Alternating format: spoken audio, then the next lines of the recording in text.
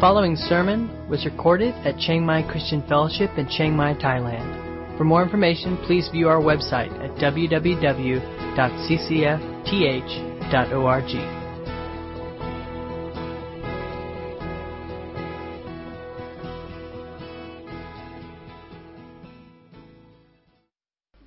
Passage that can stir our imagination at many levels, and not least of which this picture, this idea of final judgment, of hell, of Hades.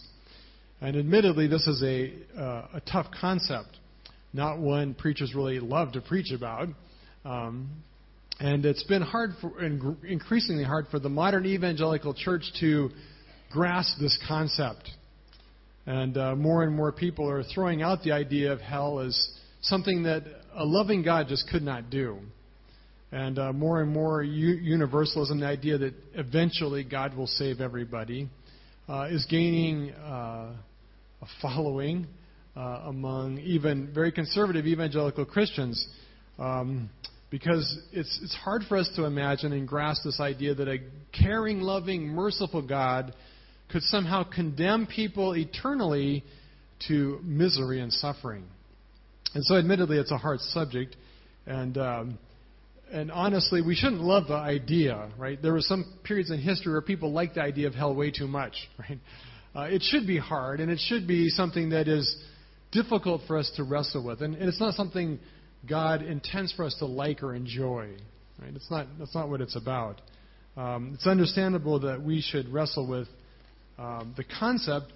However, it's also equally clear in Scripture that the Bible teaches plainly of a place of eternal judgment, a place of torment, a place of anguish, and a place of final judgment.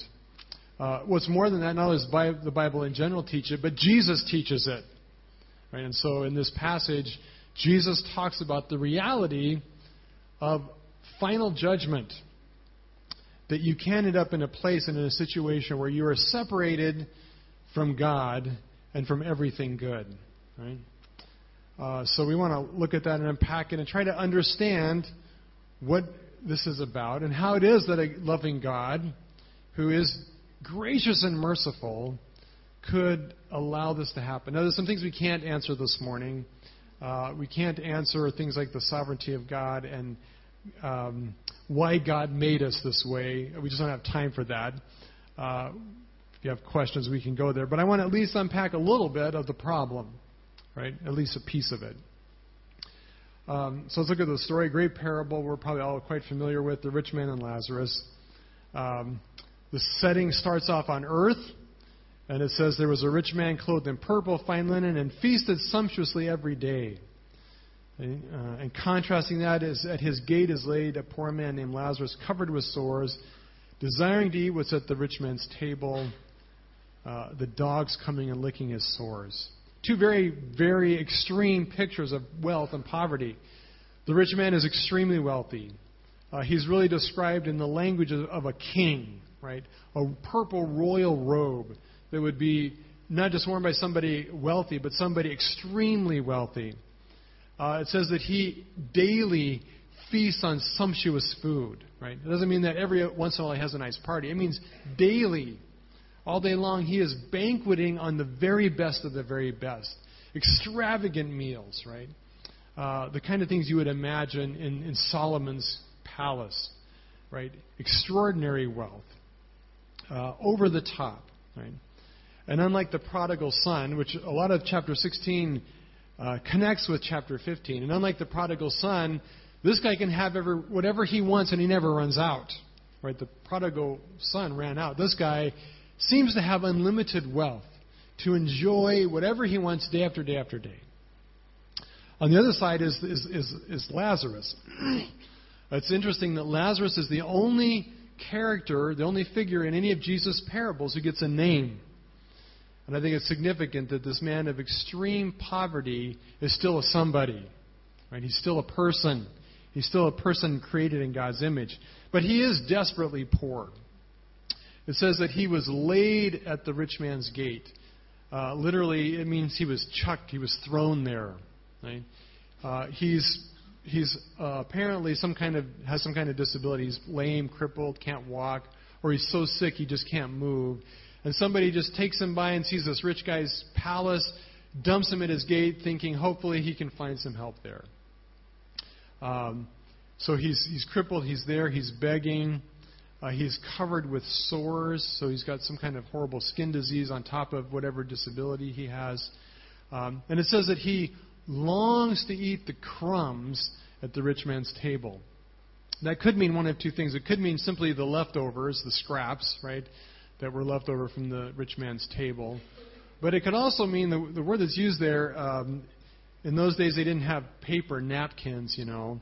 And if you come from a country with real napkins, like, you know, big ones, you know, and you come to Thailand where a napkin is actually like 1 inch square, you kind of appreciate the value of a napkin, right? When your hands are all sticky and gooey, and it's nice to have something to really rub your hands off, you know, and clean your hands. Well, they didn't have even the Thai-sized napkins in Jesus' day. So what they would do is they would actually use bread as a napkin. So when you were done with your meal, you would take a piece of bread and you would rub all your gooey fingers off on a piece of bread. And then they would chuck that on the floor and the dogs would come eat it, right? Some commentators believe that's what he was longing for. Okay? Appetizing, right? Pretty hungry when that sounds good to you. But this guy's starving to death, right? He is hungry. He is covered with sores. He can't move. He must beg. He is longing for... Same word is used as the prodigal longing for the pig food. This guy's longing for the scraps from the rich man's table. And on top of all that, daily the dogs come and lick his sores. Now this is not Fido the pet poodle, right? This is a Thai soy street dog, right? Covered with, you know, all the nasty stuff that they have. This is not a clean dog. This is not a nice dog. This is a scavenger. And he can't even ward off and defend himself from the dogs coming and licking at his sores. Right? He is a picture of extreme poverty and misery. The scene quickly changes. And one of the lessons of this parable is that nothing lasts forever. Whatever situation you are in now, it is temporary. Life on this earth as it is temporary. Whether it's your misery or your good fortune, it all will come to an end in death. And death changes things forever. Notice the scene in eternity, right? The poor man died, and he was carried by angels to Abraham's bosom, literally. The rich man also died, and he was buried. And it doesn't say how he got there, but upon burial, he finds himself in Hades, a place of torment. And he lifted up his eyes, and he saw Abraham far off and Lazarus at his side. And he called out, "Father Abraham, have mercy on me, and send Lazarus to dip the end of his finger in water and cool my tongue, for I am in anguish in this flame."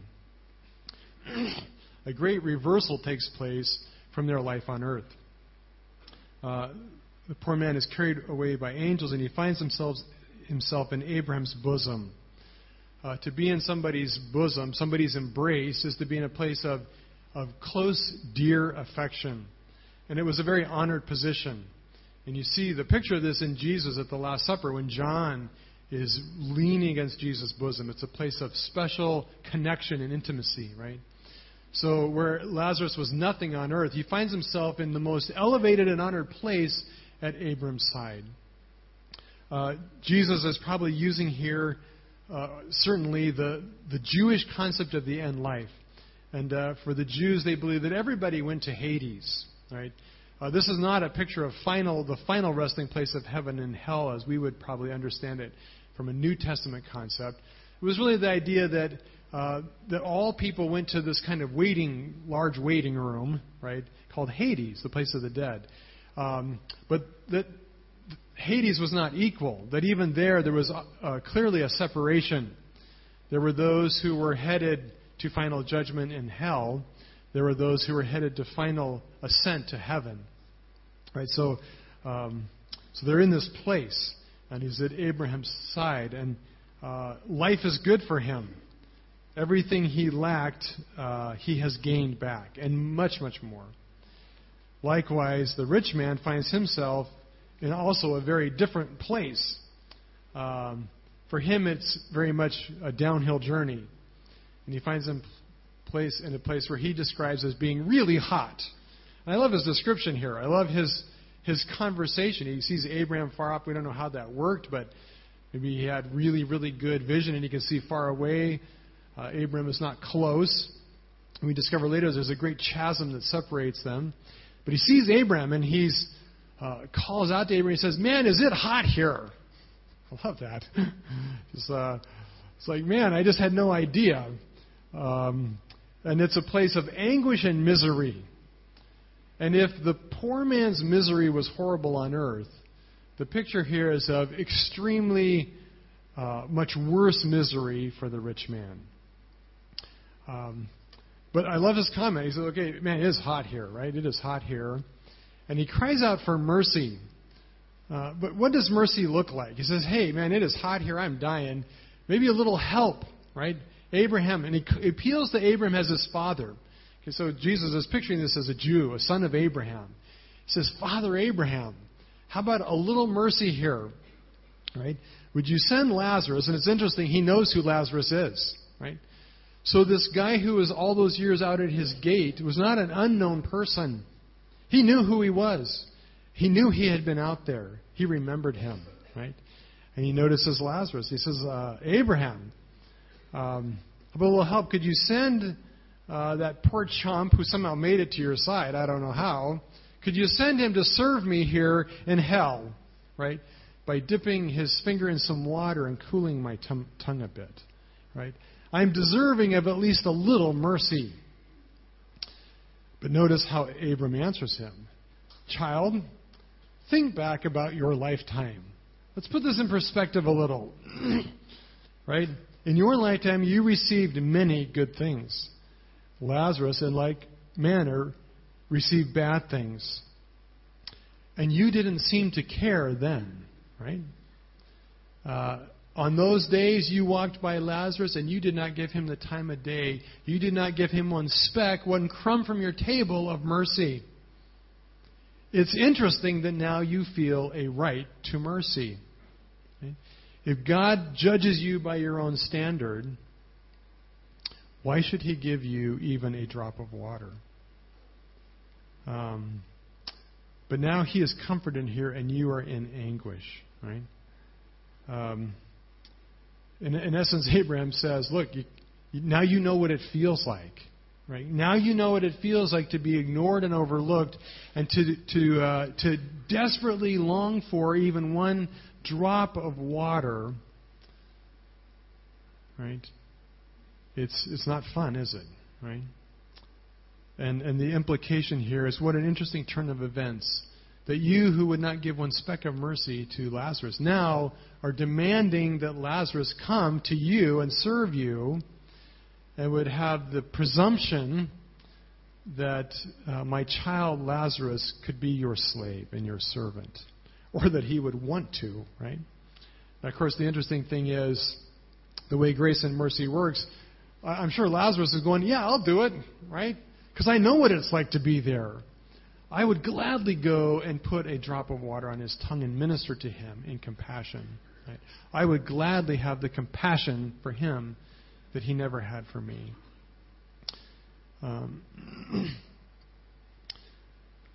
But Abraham has one more word. He says, besides all that, all right, besides all that, between us and you, a great chasm has been fixed, a great gulf, in order that those who would pass from here to you may not be able to.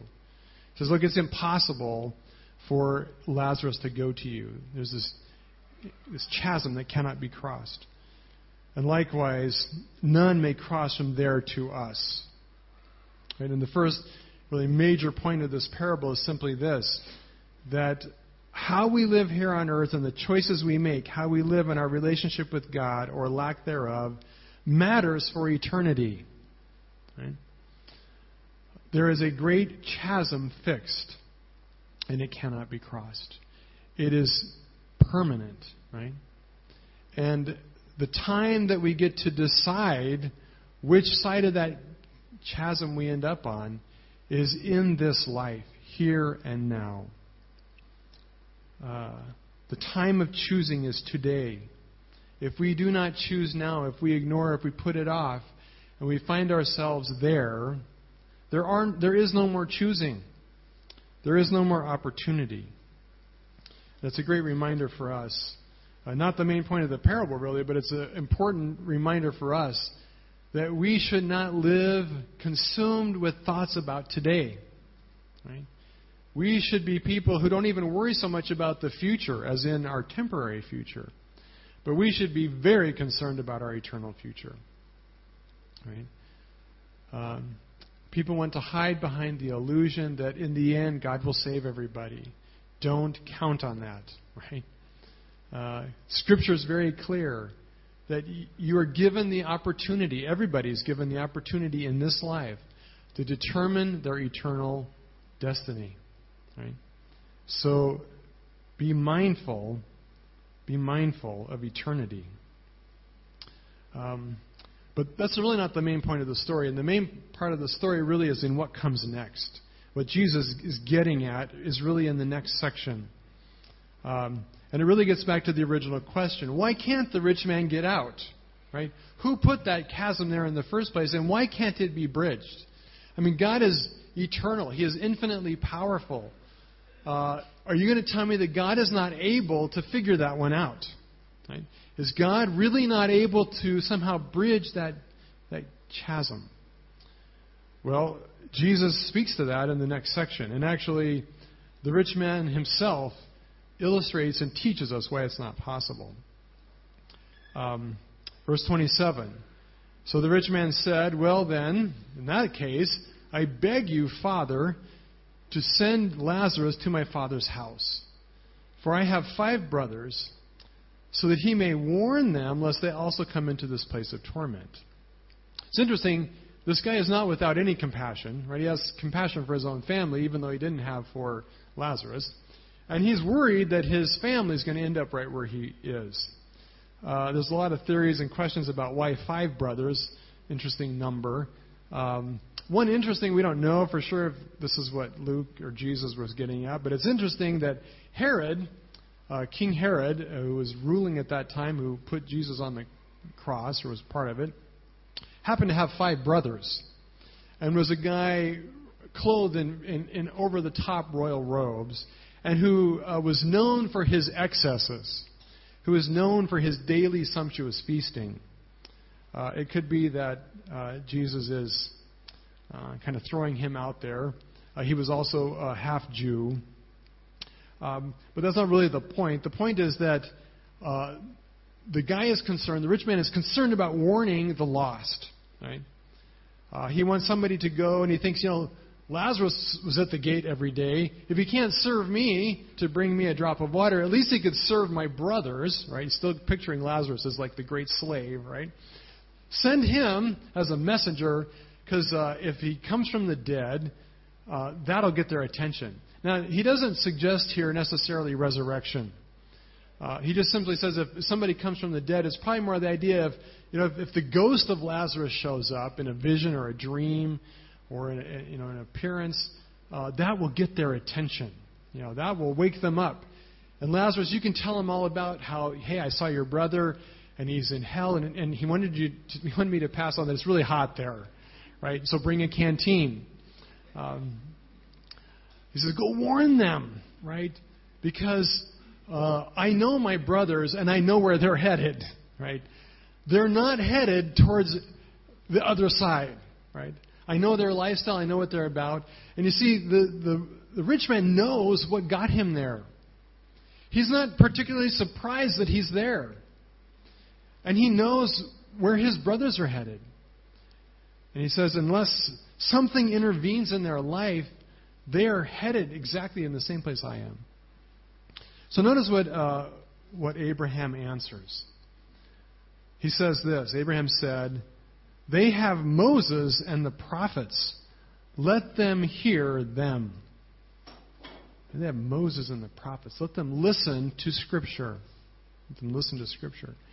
He said, no, Father Abraham, but if someone goes from the dead, they will repent. And Abraham said again to him, if they do not hear Moses and the prophets, they will not be convinced if somebody should rise from the dead. Okay? And this gets at the real heart of what Jesus is teaching here.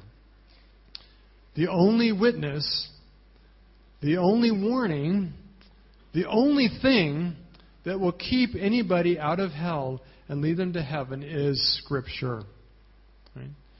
Jesus says plain and clear, they have the revelation of God revealed in the Word. They must listen to it. They must hear what Moses and the prophets are proclaiming, because that is the only way they will come to truth and come to a place where they can change their destiny. Right?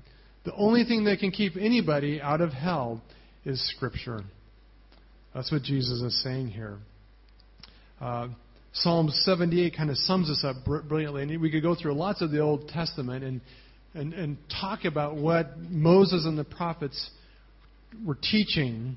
But Psalm 78 wraps it up brilliantly. And I'm not going to read the whole psalm, just a couple pieces of it. But Psalm 78 says this. It starts off this way. Give ear, O my people. Give ear. Listen to my teaching. Incline your ears to my words. I will open my mouth in apparel. I will utter dark sayings from old things, things that we have heard and known, that our fathers, like Moses, have told us. In other words, he starts off the psalm by saying, pay close attention to God's revelation from of old. Then a little later he continues on. He says that God gave his instructions to Israel. Okay, God revealed what he wanted. He commanded our ancestors to teach them to their children, so the next generation might know his commands, and they in turn their own children, so that each generation should set its hope anew on God. And get this, not forgetting his glorious miracles and obeying his commands. He says, look, if people don't pay attention to the miracles, the countless miracles recorded in Scripture, especially around things like the Exodus. I mean, God did incredible miracles. He parted the Red Sea. He led them by a pillar of fire and a pillar of smoke. He cast out their enemies in dramatic ways. Look, if they don't pay attention to those miracles, little Lazarus showing up as a ghost is not going to impress them, right? Right? If parting the Red Sea doesn't impact you, a guy in a sheet, just isn't going to do it. Right?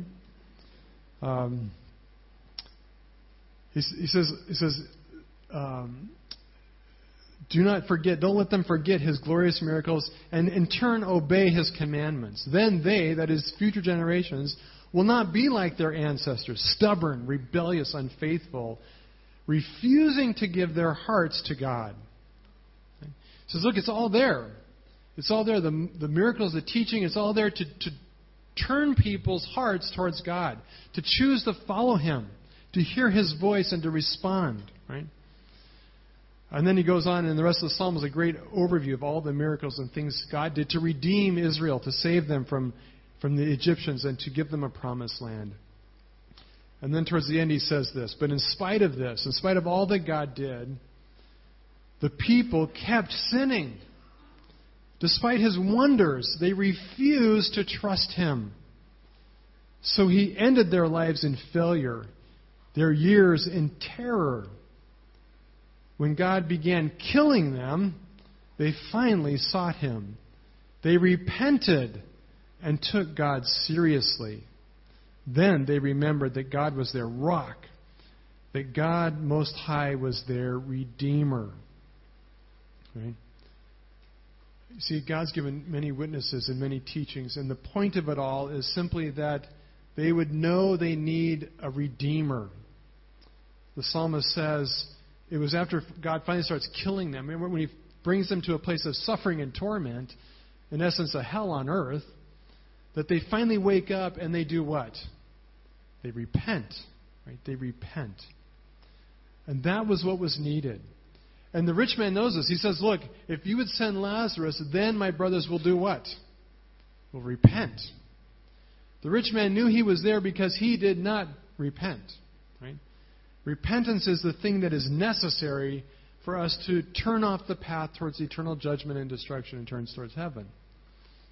Repentance is turning away from sin. It is confessing our wicked and rebellious heart toward God, our lack of faith in His love and care for them. Someone says they would not believe in God and they would not trust Him to take care of them. Right? We need to repent from our independence and our self-will and our desire to do it without God's help and turn to Him as our Savior. We need to be rescued. Right?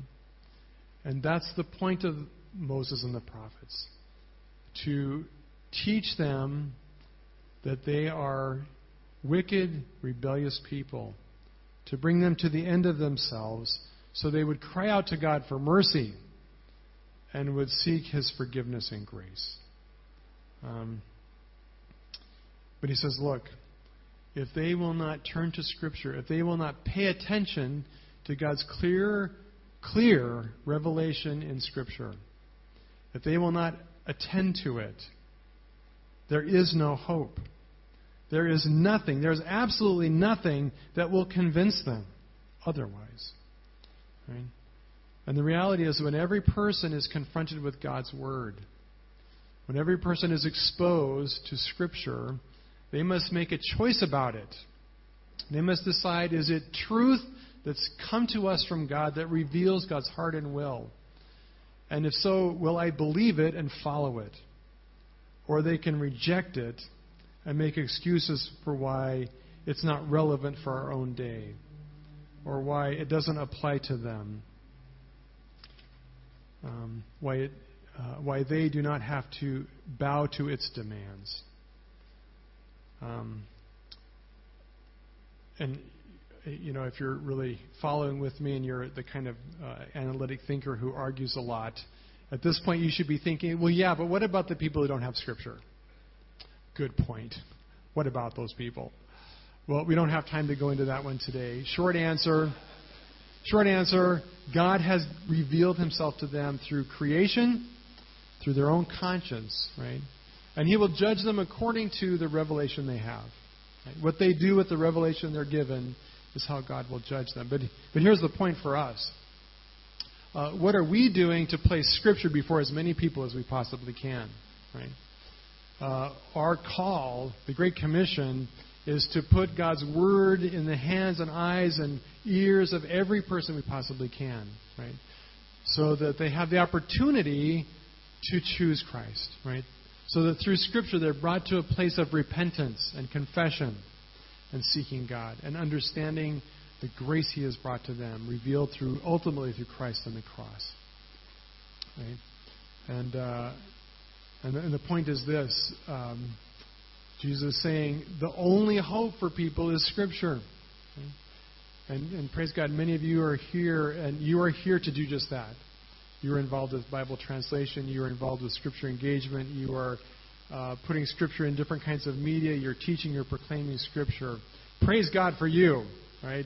Keep it up. Don't give up, right? And whatever opportunities you have, be putting Scripture in front of people, right?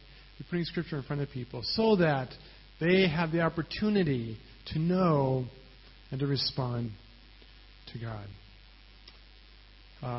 But here's one more catch in all this, all right? If you're a good arguer, you should be coming up with a yeah but. Okay, here's the yeah but, right? The Pharisees loved Scripture, right? And Jesus is clearly pointing these teachings constantly at the Jews and at the Pharisees, right? The rich man was the Pharisee. They loved Scripture. They followed Scripture. They honored Scripture. They held Scripture as extremely sacred. And Jesus is saying, you're this guy who's going to wake up one day in Hades and realize you have missed it. And here's the catch, because here's the reality. I know for the majority of us in this room, you hold Scripture very high. Right? You probably wouldn't come to church here if you didn't, right? Or you would hate me or something. I don't know. Because we talk a lot about the Bible, and we hold it up as authoritative and true, right? So you're probably here because you believe that. But here's the catch, and here's something we have to be very careful about. You can love Scripture. You can read Scripture. You can study Scripture. You can memorize Scripture. You can hold it as sacred and true, and you can miss the point, right? You can still be on the road to hell. Right? Because it's not just reading the Bible that counts. It has to do a certain particular work for it to divert us from destruction and turn us towards heaven. And ironically, it's the rich man who tells us the answer. He says, no, but my brothers need to do what? Repent. Repent. I said, I want you to send Lazarus so they will repent. He knows what is necessary. He knows what is the ultimate purpose of Scripture. It is to bring us to repentance. And here's the scary thing in our day and in our age. Much like the Pharisees, we can love Scripture and miss its main point. Right? And not come to Scripture in order to bring us to repentance. Right? In order for God's Word to bring us into heaven, it must first bring us to repentance. That's the purpose of Scripture. Anything less than that is missing its core function in our life. And I'm not talking here just about our conversion experience. This is its constant purpose in our life, to bring us to repentance. To be changing us. That's what repentance means. It means literally a change of mind. To be changing and transforming our life by confronting us with our own sinfulness. And bringing us to a place where we confess those sins and we honestly want to change our ways. Because we realize that it makes us fall far short of God's glory and it is not pleasing to Him. And we recognize that there's nothing we can do about that. And we see through Scripture and through our failure our need for His grace, our need for the cross, right? Our need for the gospel, our need for its forgiving and life-changing work. And as we become aware of how far short we fall, right, we call out to God for His mercy. And we find it in the cross and in His grace and forgiveness. That we are lost people who need a Savior. Right? It is only, Jesus says it over and over again, it's only the lost people I can save. I can't save people who don't see their lostness. Right? And through repentance, God's Word changes us. As we turn away from our sin, as we turn away from the way we hate, and we turn towards God, and as the Word does its work in us, it changes us. And there should be fruit of repentance. And that comes back to the rich man, right? All those years as he consumed his wealth on himself and lived selfishly and was oblivious, had zero compassion for Lazarus lying at his gate. It was proof that there was no repentance in his life, right? Because the work of repentance will make us compassionate with God's heart towards needy people around us. So Abraham says, if they do not hear Moses and the prophets, neither will they be convinced that somebody should rise from the dead. Right? Jesus adds a new element here, because they probably were not asking for that. I mean, the rich man was probably not asking for that. But Jesus says, and He uses in the language that's used here, is clearly an allusion to His own resurrection. And He's saying, look, people cannot believe in Jesus if they do not believe in Scripture. Right? If you do not embrace what's taught and revealed in God's Word, Jesus' own resurrection from the dead will not convince you. And Jesus speaks this to the Jews who witnessed His resurrection live and in person. They saw the empty tomb, and it meant nothing to them. Right? The resurrected Christ will not convince a person who does not take God's Word seriously. You will not believe in Jesus if you cannot believe in Scripture. And Jesus Himself knows this, and He models it later in Luke. And I love this picture. Remember, after the resurrection, Jesus is meets the travelers on the road to Emmaus, right? Jesus is in his resurrected body. It's the day of his resurrection. They're going from Jerusalem down to Emmaus, and Jesus just starts walking with them. And they're like, hey, how are you? They don't recognize him, right? And Jesus makes sure they don't recognize him. So get this. They are walking with the resurrected Jesus, right? And they're all confused about all that's just happened. And they're even more awestruck that this stranger who's walking with them has no clue what's happened. You haven't heard about this? The whole country's in an uproar about they killed Jesus and they buried him, and now they're claiming that he rose from the dead, and we just don't know what to think about all this, right? And Jesus could just say, look, it's me, right? Here's the resurrected body, right? But does he do that? He doesn't say a word. He just keeps walking and goes, oh, that's interesting. What do you know? And then he does what? He takes the Scriptures, and from Moses and the prophets, he does what? He explains to them his life, his death, and his resurrection from Scripture. And the lights come on, and when it finally clicks from Scripture, they see Jesus, and poof, he's gone. Right? Because Jesus knew that the only thing that can convince a person's heart is Scripture. Right? It's only the Word that has the power to do that.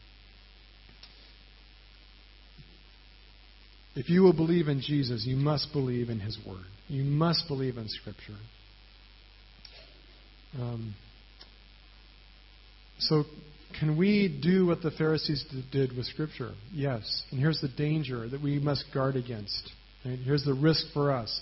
We can miss the point of Scripture in at least one of two ways. Firstly, by twisting Scripture to say what we want it to say, rather than hearing truly the message of Moses and the prophets and the Gospels. Right? And that's the danger of this whole trend to say, well, God is going to save everybody.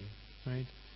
We're not paying attention to what Scripture says. We are twisting and altering its message, its plain and simple message, to make it say what we want it to say, with what we are comfortable with, what we like. If we use Scripture to that extent, it will fail us. Right? If Scripture is to us only a guidebook for how we can live better in this life, how we can have a better marriage, or how our business can be more successful, or how we can be good moral people, we are missing its main point, and Scripture will fail us. And we will end up in a place we do not want to be. Second thing that can happen is this. We can use Scripture primarily for the purpose of knowledge and proving we are right. Right? Another great danger of the church is we see Scripture as the platform for good theology. Right? And we think if we know all the right answers and we have, and my theology is better than your theology, that's enough. Okay? I'll tell you the truth. The best theology in the world is worthless if it does not bring you to a place of repentance. Right? If it does not change your life, just knowing the right answers is no help. There's not going to be a quiz in heaven, right? Praise God, right? God's not going to ask you about your theology when you get there. He's got a long time to fix it, right? A long time to fix it. And for some of us, there's going to be a lot of fixing, right? He doesn't care about that. If your theology is not transforming your life, it's wasted energy, right? It's not its point to make you smart or better than somebody else. Its point is that it changes your life.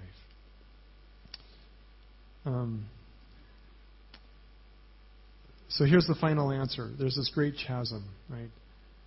Why can't God bridge it?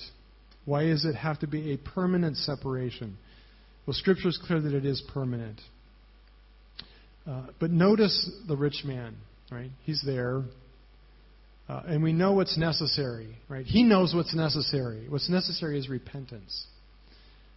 Does the rich man want to get out of hell? Does he want to get out of hell? Notice what he says. Wow, man, it is hot here. Is there any way I could get some mercy? But what is the mercy he wants? The mercy he wants is he wants hell to be more comfortable. Right? He says, could you send Lazarus with some water? Because, man, it's hot. It's miserable here, right? I would like hell to be a little more comfortable. Right? He does not say, please rescue me from this. He's quite happy there, right? Here's part of the problem of why this chasm is fixed. Because people want to be there, right? The people who teach universalism, that someday God's going to save everybody and He's going to drag them to heaven, you need to ask people first if they want that. And the reality is they don't, right? The atheist would be quite insulted if you told him, God's going to make you go to heaven, right? He doesn't want that, right? He doesn't want God.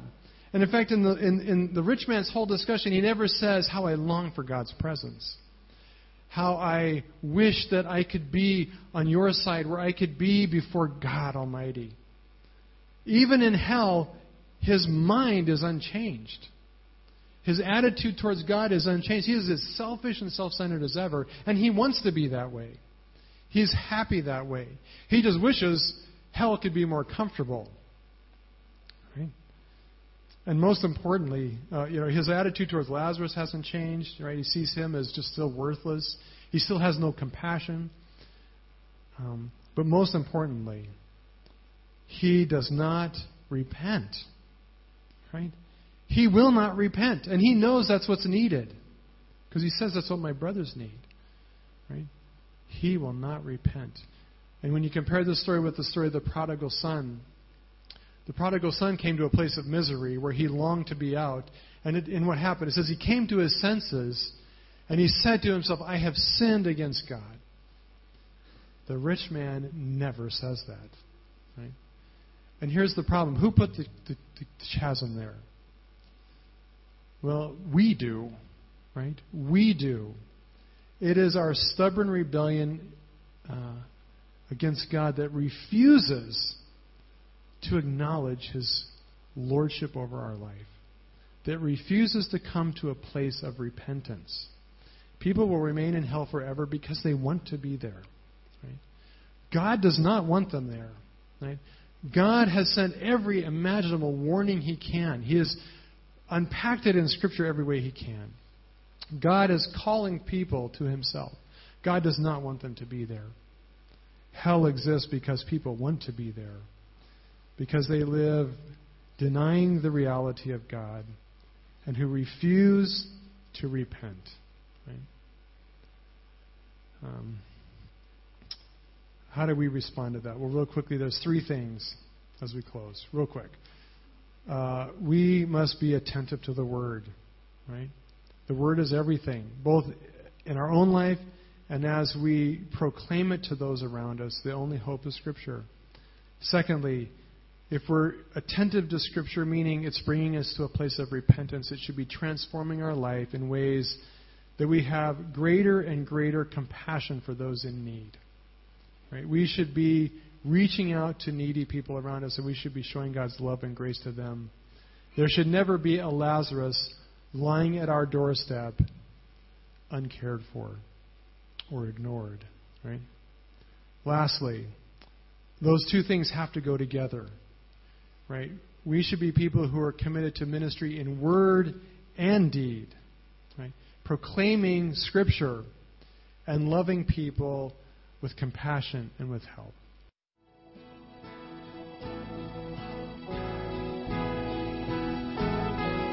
You've been listening to a sermon recorded at Chiang Mai Christian Fellowship in Chiang Mai, Thailand. For more information, please view our website at www.ccfth.org.